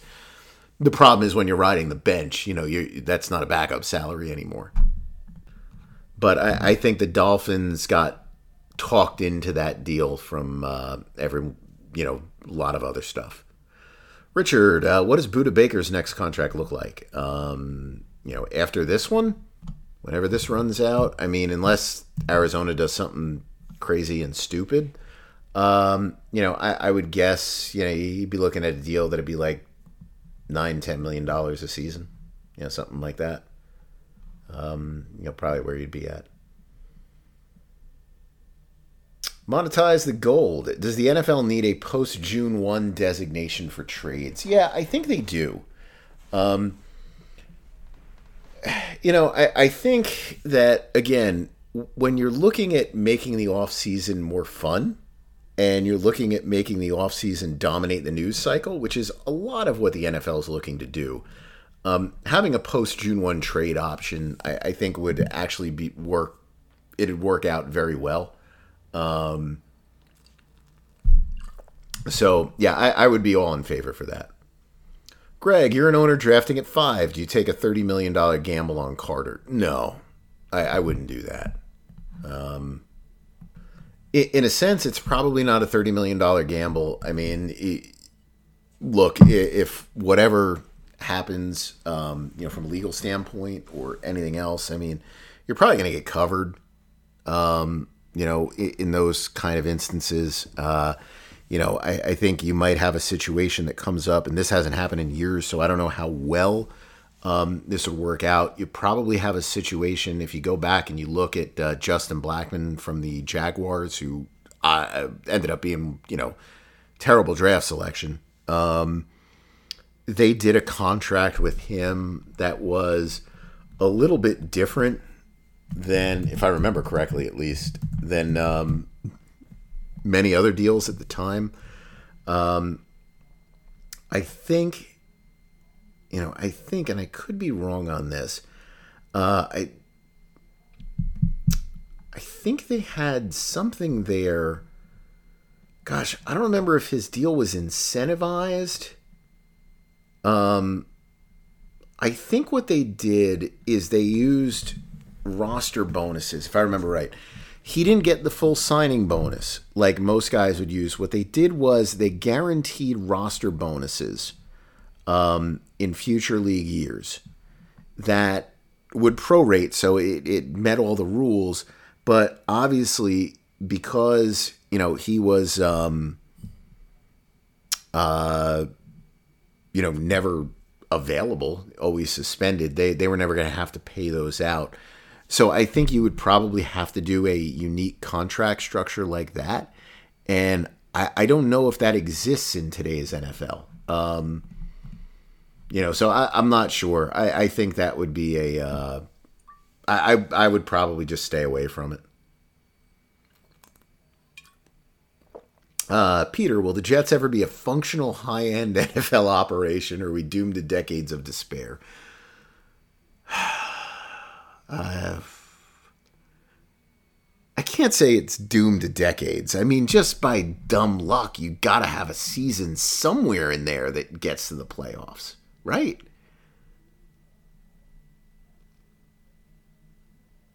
Joe Walton got to the playoffs, right? Bruce Coslett, he got to the playoffs once, didn't he? 8-8 maybe. I think he got there. I think we need another drink for this one. So, yeah, the Jets, the only thing that helps the Jets is the fact that the Texans exist. They are they're probably a little bit more of a mess than the Jets even. I think the problem with the Jets is they don't have... I know a lot of people say Woody's a bad owner. Woody's not a bad owner, right? The Jets don't have the unlimited budget, right? They're not the Eagles, they're not the Falcons, they're not teams like that. But it's not like they don't have a budget. Woody does meddle every now and then when things start to go off the rails. I think he meddles in there, but I think the bigger issue is whatever that leadership structure is with ownership, with Woody and team presidents and everyone else. I don't know if he just gets swayed by last person he talked to, or if there's too many voices in a room, or whatever it is. I feel like there's just never a plan when it comes to whatever they're doing with the organization. Like when you look at the hiring stuff that they've done, for example, you look back and you see it's always like, well, we're going to go to a consulting firm. It's like, you may as well just go to me to give you a head coach. I mean, that's as good as using these consulting firms that are going to throw you a bunch of stuff that makes it look like you're doing a ton of work. And they're going to give you the same list that you can just go find by looking online and saying, who's a hot candidate? They're going to give you the same list that you can get by going and calling up 2 or 3 guys that represent a lot of the coaches in the NFL and in the NCAA and say, who you got that you think is good for these to be my next head coach or be my general manager? That's all it is. And they rely way too much on that. They rely way too much on the voices of like a Bill Polian. Bill Polian, NFL Hall of Famer, wonderful stories, wonderful man. If you ever get a chance to meet him, his day in the NFL was ages ago. And it's like, well, I'm going to rely on that for hiring advice. I'm going to rely on Peyton Manning because he's buddies with someone. Like, that doesn't make sense. You have a coach in mind and who you're going to hire, and you get scared off by it because a reporter, in this case Manish Mehta, who got, whatever, I've met Manish, he's okay, but got thrown off the Jets beat and had a lot of other stuff that went on, basically went on a crusade against the guy, and it's like, okay, well, I'm not going to hire him. Now, that probably wouldn't have been a good hire for the Jets anyway, but that's not the reason for you not to make that hire. So, that's the first thing, is that there's like a lack of vision from themselves. And you're relying on outside people who, for the most part, have an agenda anyway in what they're going to bring to you. You become too reactionary sometimes with no thought of the future. And the first thing that set the Jets really off was they needed a fall guy for when things went south in 2012, I guess it was. And they fired Mike Tannenbaum. That's fine. Okay. And I know people are going, well, they kept Rex and they shouldn't have kept Rex too. Fine. Whatever. The problem, though, is they fired Mike Tannenbaum as their general manager. This was very different than when they promoted Mike Tannenbaum to general manager. They didn't have another thought in place. They didn't have a vision in place. They didn't have anything in place. It was, we need a fall guy. Mike is the guy to go. We like Rex, so we're going to keep him on board, but Mike is the guy to go. And they just didn't have anyone. It was just like, all right, well, let's bring in a guy who does the same stuff in John Idzik, but probably not as good. And he's a polar opposite in terms of how he's going to, run the team. It's going to be tight-lipped, pulled back, paranoia, whatever else. That's how he's going to run the team. And in 2 years, he basically ran that team into the ground. And, then you go and you go through the Maccagnan era, and it's like, okay, now we just need the polar opposite. We just need a guy he's just a pure draft guy, right? He's head of college scouting, whatever, with Texans. That's what we need, which is fine. Again. And then you went through this thing where you let the outside voice of, in this case, Adam Gase, convince you, no, you need somebody else running the show, not Mike Maccagnan. That's fine. Mike Maccagnan wasn't doing a great job by any stretch. But you let him sign a bunch of players to expensive contracts and free agency and run a draft, and then you fire him because he didn't communicate well enough within the organization or something like that. I don't remember what the silly reasoning was. So it's like, who's doing this? Who's running the show? Like, where does any of that make any sense?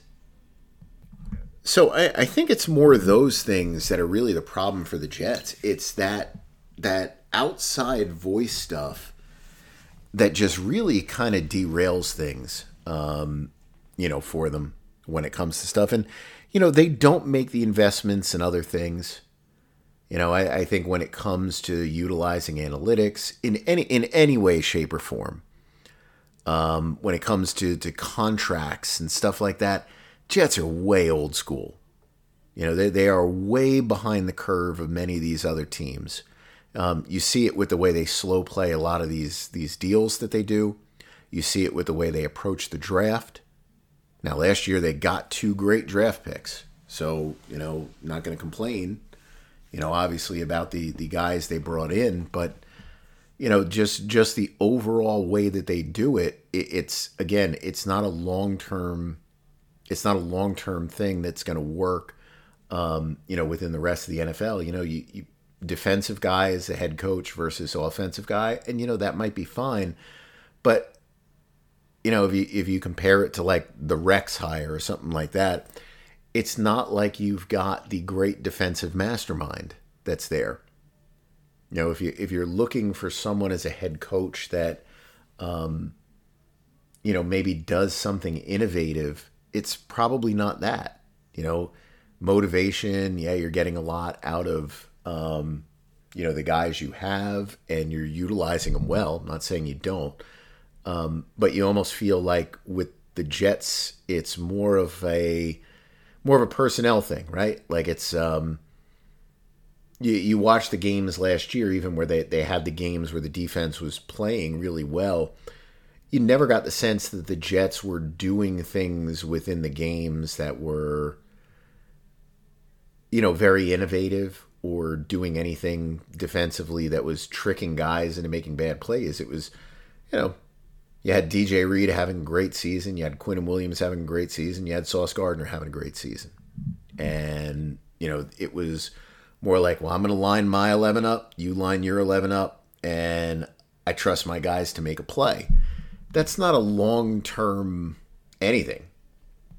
So I think the Jets just kind of miss out in that regard. And I think they just don't value it. They don't trust it. Or maybe the guys they bring in that they consult with don't value the thinking outside the box, or looking for someone who's a little bit different and has a little bit of a different approach, to utilizing more concepts to building a team.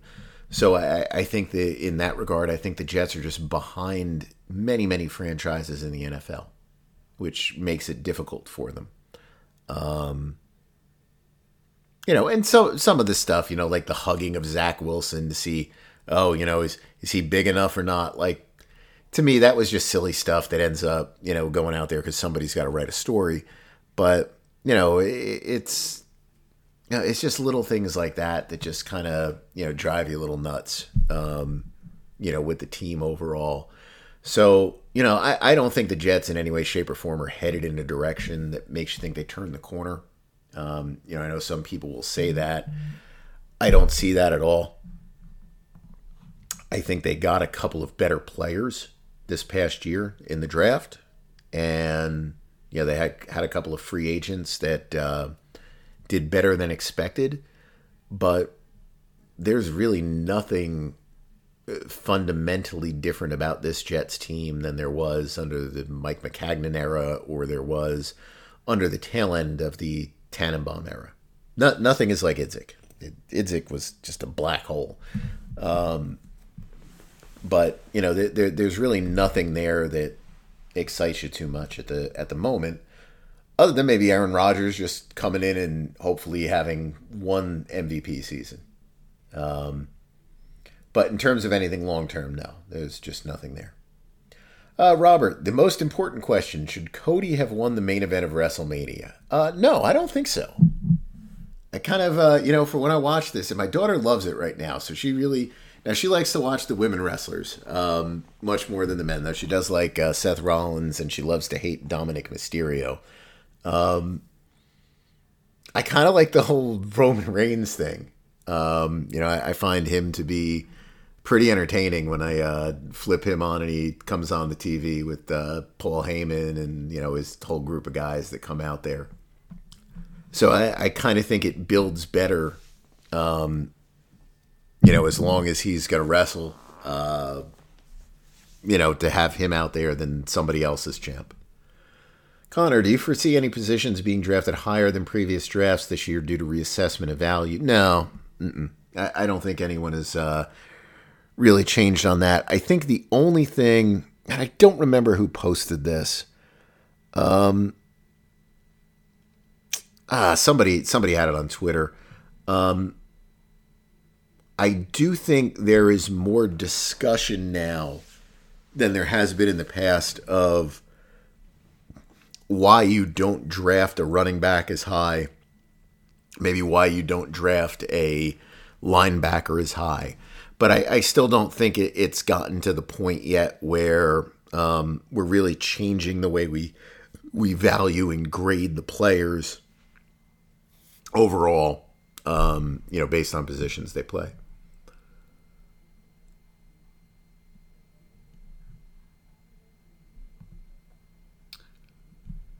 Let's see here. I think this is projected salaries. I'm just assuming. This is from Otto. Is the cap floor rolling 3 or 4 year limit?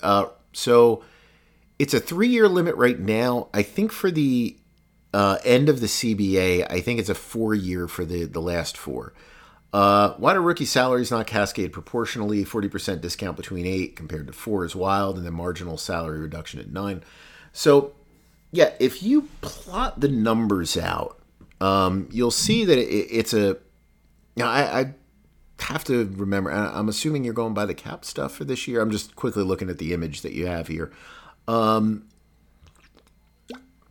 If you plot out the signing bonus numbers, or if you do a search, maybe I have some stuff there. If you look at do it on Google or on the website, something like over the cap drafting decisions and the salary cap. This is draft stuff I did years ago.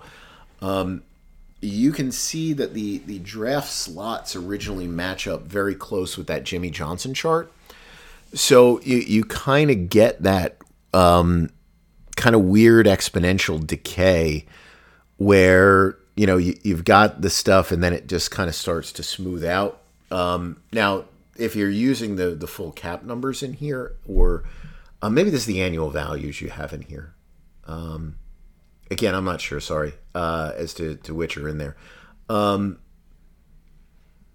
But yeah, it's they get thrown off because the base salaries are the same and you got 25% rule and stuff in there. But the signing bonus that locks you in on your starting point for everybody.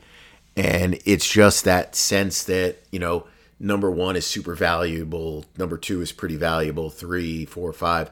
And, when you get 8, 9, it's almost like they hold it the same. And then, you get the declines after that, and then it kind of steadies out. And, it's like that drop between 32, 33. I mean, that's a big reason why, and I know people get caught up with that 50-year option, but that's a big reason why the second-round pick is a lot more valuable than an end of a first-round pick. It's just a lot cheaper. Disgusting Brothers co-founder, out of the 124 teams in the 4 major sports league, which team has the longest active playoff drought? I think somebody mentioned that was the Jets recently, right? Was that where the Kings made the playoffs? So that made the Jets the longest? Is that what it was? I don't know. So I'm assuming it's the Jets one. Mike, can the Cards make Buddha the highest paid safety and just front load it as they are in full rebuild? No, well, they could. What point would there be to do that? Like, why would you want the highest paid safety when you're just a rebuilding football team? Trade him. If he's good enough to be the highest paid safety in the NFL, just trade him. Get that value for him. Jacob, how much has the 5th-year option changed the value of the first-round draft picks? Is it a marginal change, or do NFL teams covet that option? So NFL teams definitely covet the option. Okay? Should they? I think the answer is no. I don't think that, and I know I've heard, I think Spielman was one of them that talked about it. I think it was talking about Bridgewater. And I can understand that, especially on a quarterback. I think he was the one that was talking about that. Was mentioning about coming up into the first round because they wanted that that option year that's included. And I just don't agree with it. There's not enough. There's not enough of a success rate to need to jump in just for that option where you're giving away any kind of value. Now, if you're not giving a lot away to, jump into the end of the first round, I think that's fine. But otherwise, I don't really care that much about it. Even if we look at a quarterback position here, for example, this year, the 5th round options, let me pull up the numbers for the 5th round. So the 5th-year options for a first round, they're all first round players, for a quarterback. So the low level for a quarterback is 20.3. So that's a guy who hasn't even hit the playtime escalators. So, that basically means it's a bust. So at that point, 5th round option is useless. Next one up is a 23.2. That's he's not good enough to make a Pro Bowl, but, he's hit his playtime escalators. Obviously that is much lower than having to extend your guy at $40 million. That's a savings of 17. But, I would say, what are you giving up for that 17? It depends on the cost of what you're giving up to move, into that first round. To get that, once you get into the 1 and 2 Pro Bowl category, you're talking about a $30 million player, a $32 million player. There's value to having that option at that point because the player probably is looking at a $50 million a year contract, give or take a little bit. So, having that extra year under contract kind of, extends your limit with them. It gives you more leeway with your salary cap when you extend the player. But, the odds of the player probably being that Pro Bowl level guy, are probably not high enough to give away another valuable pick. So I guess the way that I would answer it is it depends on what you're giving up to move back into the first round for the player, as to whether or not it makes sense to do it. But teams value it 100%. Native Son, people say Ravens overpaid for OBJ. Objectively, how can that be proven, and by what dollar amount did they overpay, assuming it's true? So, a couple of things. Number one, I would say let's look historically at players who are 30 years old, give or take a little, and have been out of the NFL for a season. How many of those players signed a contract that ranks... let's see. It's probably is that the top free agent signing of the year?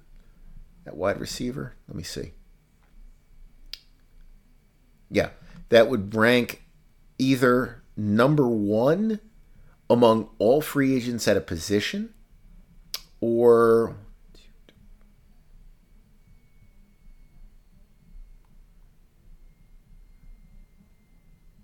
top 25-ish, top 20-ish. It's a little below that.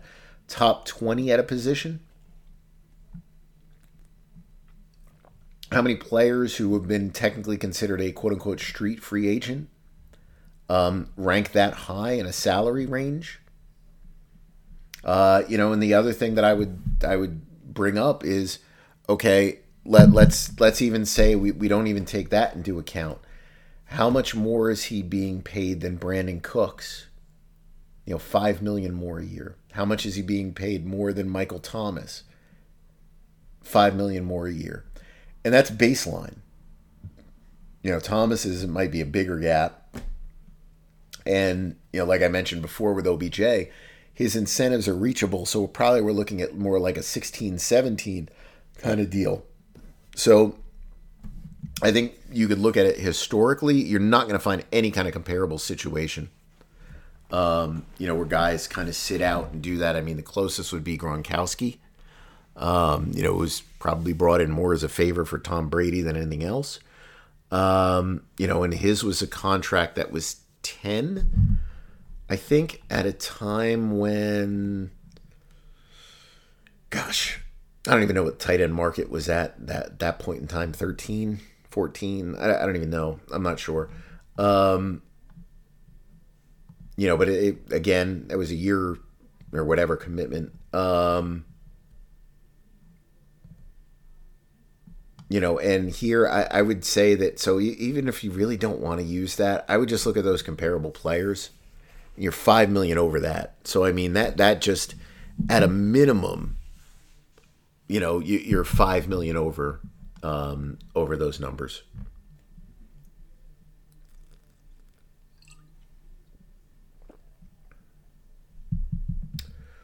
Near, if Bryce Young goes number 1, how do you think politics impacts Houston's decision? Passing on Stroud all but puts division rival Colts in the driver's seat to land him. Could be a bad look for the front office. Agent's history with the Texans. So, I think that I think we've gotten to the point where that stuff, certainly with the agent, is out. I think the days of teams looking at an agent and saying, I don't even want to take this guy because I just don't want to deal with these agents, I think that's done. I think the rookie wage scale and rules about extensions and everything else more or less effectively ended that type of decision making. As for sending players to another team, I don't know. I don't think that plays that big of a factor anymore. Obviously, it can really sink you, if a guy goes and he ends up being successful. But I don't think that plays into the decision making. I don't think too much. But the agent stuff, I would say that those days are over and done with.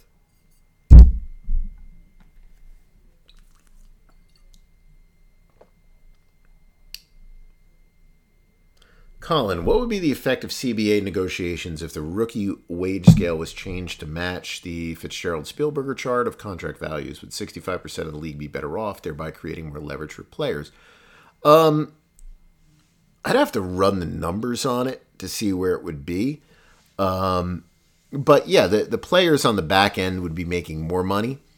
The guys on the top would make less at first. But again, you'd be in a situation where you'd be getting an extension, if you're one of the players that pans out. So, I think that it would balance out pretty quickly, even if you were a top pick. Really, the guys who would get hurt by it would probably be those players who were selected in like the top 10, maybe even top 15, who kind of bust out of the league, because the numbers would reflect more that bust potential in there, and you would lose out if you were one of those players, overall. Jill May, are NFL teams more or less aware of the loser's curse? Earlier picks, sometimes being worse than later picks. Doesn't seem like it based on their behavior, but I'm not exactly sure how their behavior would be affected if they knew it. So, teams know it. It's not like they don't. I mean, the data is out there. I just think that it's more of an overconfidence thing. It's the same thing that happens with like when you extend your running back. Or really a lot of positions, but running back in particular. You kind of get in this mode where it's like you go to yourself and you go, okay, I know it's not a great decision when you look at it like objectively, but I'm telling you, I know that our guy is great. You know, so it's not going to impact our guy. Like Panthers, when they signed Christian McCaffrey, it's like, oh yeah, I know that, you know, LaShawn McCoy, or not that, Le'Veon Bell, you know, didn't hit it with the Jets. I know that, but, you know, Christian McCaffrey's great. Like he's not going to follow, you know, that. Like he's not Todd Gurley. You know, he's not going to break down like that. No, he's great. You know, after he runs for 300 yards in 2 years and he's always hurt, you trade him away, right? I think teams just have overconfidence in their scouting ability. It's like you've got these guys, and it's just like, you know, I believe, and you know, you get hung up on, you know, a certain prospect that, you know, you've just identified as the guy, and you just believe in your heart that guy is, you know, he always is going to hit that top quartile projection, where if you do the draft charts based on that, they change dramatically. But there's no logical reason to be like, yeah, I'm always going to do that. You know, the Jets are a great example of that right now. You're talking about a general manager who picked arguably the two best players in the draft last year. You know, in Gardner and Wilson. I think Gardner, that's a lock. Wilson could go up, could go down. But either way, he picked two terrific players in that draft. A couple other guys too, I guess. And it's the same general manager that drafted absolute disasters. You know, guys like Denzel Mims and Zach Wilson, Elijah Moore. So what is there, you know, when somebody gets on me for, you know, talking about the Breece Hall move or the Elijah Vera Tucker move, why should I believe that Joe Douglas has the magic wand? Because that's what everyone will tell me. I trust my general manager. Stick to the numbers, Cap Boy. I'm sticking to the numbers. And I'll stick to the numbers with Joe Douglas. Like, if this is the guy that, you know, took Mekhi Becton, this is the guy who took Denzel Mims, this is the guy who took Zach Wilson, this is the guy who took Elijah Moore, this is the guy who took whomever, why in the world should I look at him as trading up for Elijah Vera Tucker and simply go, yeah, that makes sense. You know, he's always right. You know, when he takes Gardner, why should I go, oh yeah, he's a lock to be a superstar? Joe Douglas said it. Like, that doesn't make any sense. Like, his own individual track record is basically garbage for a couple of years. So why in the world would I look at it that way? And you can do that for everybody in the draft. Not just him. Do it for everybody. It's an inexact science. Teams are very good. I've said this all the time. Teams are very good at identifying players who do belong in that top part of the draft. But they're not perfect at it. Not even close. So I think what's happened is we've gotten pretty good at identifying a lot of traits that do make a very good football player. But we still don't have a grasp on those traits that maybe make someone a below average football player, or in some cases a bust. they still miss on that. So, I think that teams just get overconfident and they know it, but it's just like we did all the work. We crossed every box. We interviewed him. We asked him every ridiculous question you could possibly ask somebody. We loved his answers. We watched the film. We watched the tape. He pops off the tape. Just wait till you watch him in a game. We love everything he did in college. We love everything that he did at the combine. We love every answer he gave. This is the guy. And then he can't play a lick when he gets into the NFL. You just get overconfident in those selections. So I think that's what it is. Detroit Lions salary cap. On the OTC site, you have teams' positional spending by year. That appears to be capped. You have positional spending by APY. You might have that in the premium section. I'm not even sure. I track that stuff consulting things I do. I don't know if we have that online.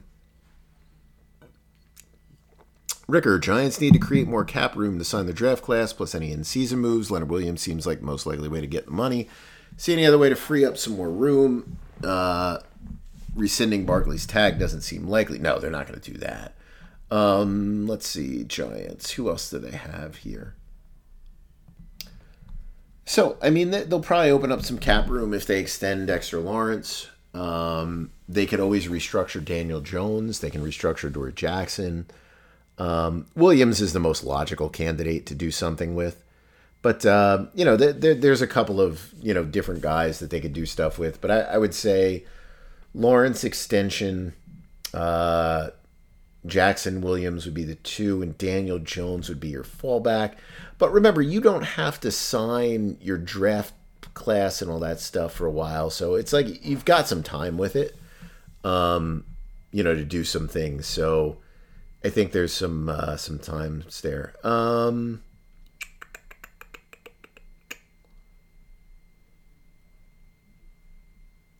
Let's see.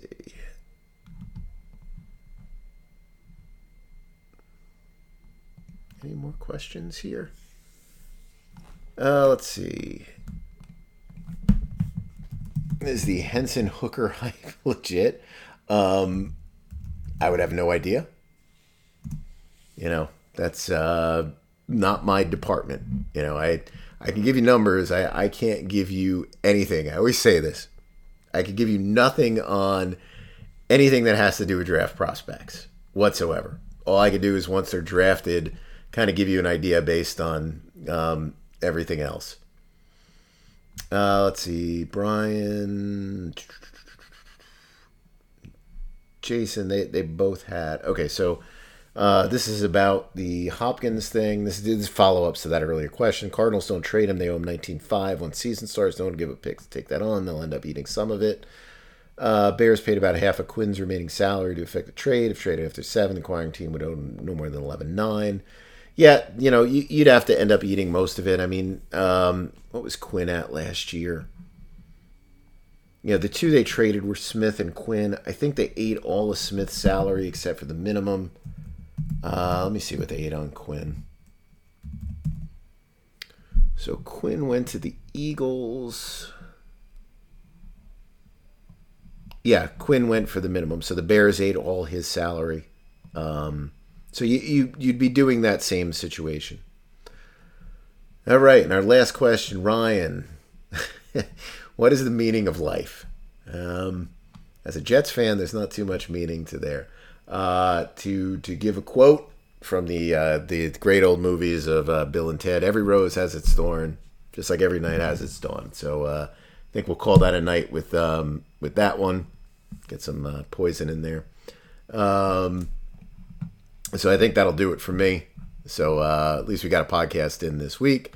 Just kind of a random mishmash of some stuff, but at least got to answer some questions. Not sure if I'll be back next week with a podcast. Hopefully I will be back with Nelly, at least in something decent versus me trying to fit into a gaming chair in front of this. So what I've decided is podcast room number 3 is a really bad idea. This one's going to hurt the back in the morning, hurt the back, hurt the knees, heard everything else, but at least we got through it. So everybody have a great week, and hopefully I'll talk to you all again soon.